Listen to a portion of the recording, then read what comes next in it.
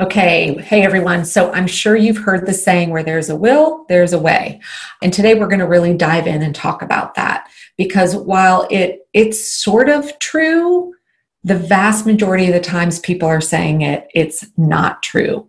Willpower is not something that we all have an endless supply of. So I'm super excited to dive in and have this discussion with you guys today and hopefully shed some light on the exact role that willpower actually plays in our lives so that you know how you might want to restructure some things that you're doing and the timing in which you are doing them. So let's go ahead and get started. Welcome to the Work-Life Harmony Podcast. I'm your host, Megan Sumrell. I'm a former techie turned entrepreneur. I'm also a mom and a wife. And just like you, I'm juggling all the things while running multiple businesses and a family. Being a successful female entrepreneur doesn't mean you have to feel overwhelmed, exhausted, and stressed out. Gaining control of your time and calendar is all about learning a few key techniques and systems to better organize and structure your time. This is your show to learn from me and other amazing women how to master your time and organization to skyrocket your productivity so you can have work-life harmony. Hey everyone, welcome back to Work-Life Harmony. Megan Sumrell here. Today I want to talk about a very specific myth that I think so many people have, which is all around willpower. I've had people reach out to me before and say, you must just have more willpower than I do because of your ability to get so many things done. Or they'll respond, and I'll ask, hey, what do you think your biggest challenge is when it comes to being productive? And they say, I just don't have the willpower to do the things that are hard or to make those specific changes that I want to make. And so today I actually want to tell you the role that willpower actually plays when it comes to productivity and time management specifically. I've done a lot of research on this. I've read up on it a lot. It is a topic that is also covered in one of my favorite books called The One Thing as well. And what's really cool is there's actual science behind this. So this is not theory here that we're going to be talking about today. So first, I want to kick things off by saying the biggest thing that you need to understand when it comes to willpower is every single human being has a limited supply of it every single day. So let's repeat that. You have a limited amount of willpower available for you to tap into each and every day. When you get your head around that and understand you do not have an endless supply, you cannot call on willpower at any time of the day and expect for it to be there. So through this conversation, I want you to picture this. Let's say you've got a jar of candy, of M&Ms, peanut M&Ms, because those are my faves. So every single morning when you wake up, there's going to be this jar that's completely full of peanut M&Ms. And this jar represents your willpower, the available willpower you have to draw from throughout the day. And every time you are doing an activity that taps into willpower, and I'll get to that in just a minute, M&Ms are being pulled from that jar. And when the jar is empty, the jar is empty. There is no way for you to actually replenish it fully over the course of a day, unless maybe you are literally sitting there not engaging your brain in anything, which is why, vacation and all that feels so different. But then when you go to bed at night, your brain rests, your body refuels, all of that. You wake up the next morning with the jar, like the magic willpower fairies come and refill it. So when you think about this, an example people will use a lot is around maybe changing some eating habits. And they all say, I started out so great, but then as the day went on, I started making bad choices. And by nighttime, I was pulling out, the Ben and Jerry's. And they beat themselves up because they're saying, I just don't have enough willpower. No, you had it, but it was used up by the time evening came and you literally had nothing left to tap into to help you make the better choice.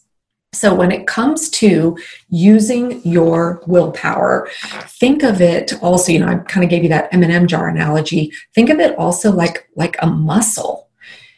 It is something that needs to be rested in order to refill, which is why when we go to bed at night and we sleep and we wake up the next day, we feel reinvigorated because we've given that part of our brain rest. So what are the types of activities that we do that tap into our willpower? Well, any activity that you are doing that requires a significant amount of brain power, maybe you're learning a new task, maybe you're taking a test, maybe you're reading a book like for studying purposes, you're learning a new piece of software, scrubbing toilets, not so much, but think about any of those activities or tasks that you do that are really requiring your brain to be focused and intentional, even if it's something you enjoy. So you need to understand that. Even if it's something you enjoy, like I love learning new software. It fires me up. I am highly motivated to do it. I love playing around with it. But even though I'm having fun doing it, it's actually pulling M&Ms from my jar as I'm doing it because of the focus, the brain power focus that it entails. So that's one massive part of our day that's going to tap into our willpower fuel. The second type of thing that can really go in there and start zapping away at your willpower is any time that you are wanting to change a behavior. So you're starting maybe you're trying to wake up earlier to get into a new exercise habit. Back to my example of you're changing some eating habits. So every single time you're saying, no, I'm not going to get those chips. No, I'm not going to do that. No, I'm not going to eat those peanut M&Ms. That is taking, stuff away from your willpower. And when you sit down and look at your day and really start to analyze, what are all the things that I've been doing throughout my day that are either taxing my brain power or I'm changing behavior because I'm implementing something new? It is really eye-opening for you to understand just how much you are calling on your willpower all day long, which might be why, as the day progresses, you start to maybe make decisions that weren't as great as the ones that you made when you woke up in the morning. So now that we kind of have an understanding of our willpower and how this works, I want to share with you some tips on how to make sure that you're calling on your willpower for the right things and at the right time of the day. So one other thing to learn about willpower is you can create a little bit more of a sustainable energy in your brain around the parts of willpower if you are actually managing the blood sugars in your body. This was something I learned a few months back that really blew my mind. So there have been studies done where they were taking glucose levels with people both before and after them having to go perform tasks that really tapped into their brain power. So perfect example, taking a test.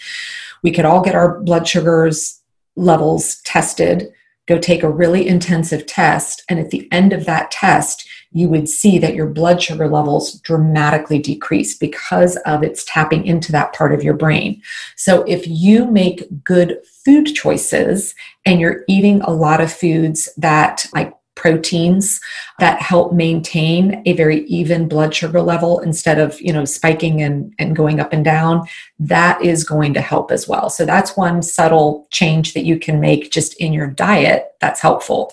But here is the most important thing that you can do. And this is why when you go look up habits of highly productive people, I guarantee you pretty much all of them will say that they focus on their most important thing first thing in the morning, or the first chunk in their day that they have available to do that. So for me, in my life, one of the things I know is I used to, over probably a year and a half ago, I had a specific time every week reserved for doing the writing that I need to do for my business, blog posts, content, whatever, because that just fit well into my calendar. And so Thursday afternoon was my time for content planning. It's hard for me. It takes a lot of brain power. It's not something I particularly always enjoy. And so it was taking me a very long time to produce things that it was frustrating to me because I'm like, I should be able to do this better. Well, then I made the shift of taking that particular task and I have now moved it to a morning every week that I sit down and do that first thing. So I'm actually doing that at like 6 o'clock in the morning. Well, guess what? I'm doing it in almost a third of the time. So what used to take me close to 2 hours, I can now do in 30 to 45 minutes because my willpower is not depleted. I'm not trying to tap into, an M&M jar that maybe only has 5 M&Ms left in it. I'm sitting down with my jar full in the morning and I am able to produce that at a much faster rate and a much higher quality. One of the exercises that I have all my students go through as part of my top program, the Time Management, Organization, and Productivity, is tracking their own energy levels. And what's interesting is, there are some people out there that kind of get that second wind and are really productive in the evening. But I'm beginning to notice a pattern with what I consider the very rare individuals out there that can be highly productive and do amazing things at night. When you look at the patterns of their day, almost all of them have a window of time, kind of midday, late day, where it's downtime for them, where they're like resting that willpower muscle, and they haven't, their mornings are not structured in a way where they are having to do all of that heavy focus or changing behavior activity that's drawing from their willpower reserves. So therefore, that is why they are able to be really productive in the evening. For me, when I look at what my day-to-day life is, I really am all of those things that take my brain power, new habits that I'm implementing, decision making, all of that is happening in the early part of the day for me, which is why as soon as the dinner hour hits, I'm pretty much rendered useless when it comes to things that might require me to draw on my willpower. So I really encourage all of you to take an assessment of what are the tasks that you are doing. What does your day-to-day life look like? Where are you exercising your brain power? Where are you trying to implement new changes, new behaviors? And do you have those aligned at the right part of the day where your willpower reserve tank, that M&M jar, is full? Because if it is not, you are constantly going to be feeling like you're a failure, you don't have enough willpower, and you are going to continue to stay stagnant in what you're trying to move forward on.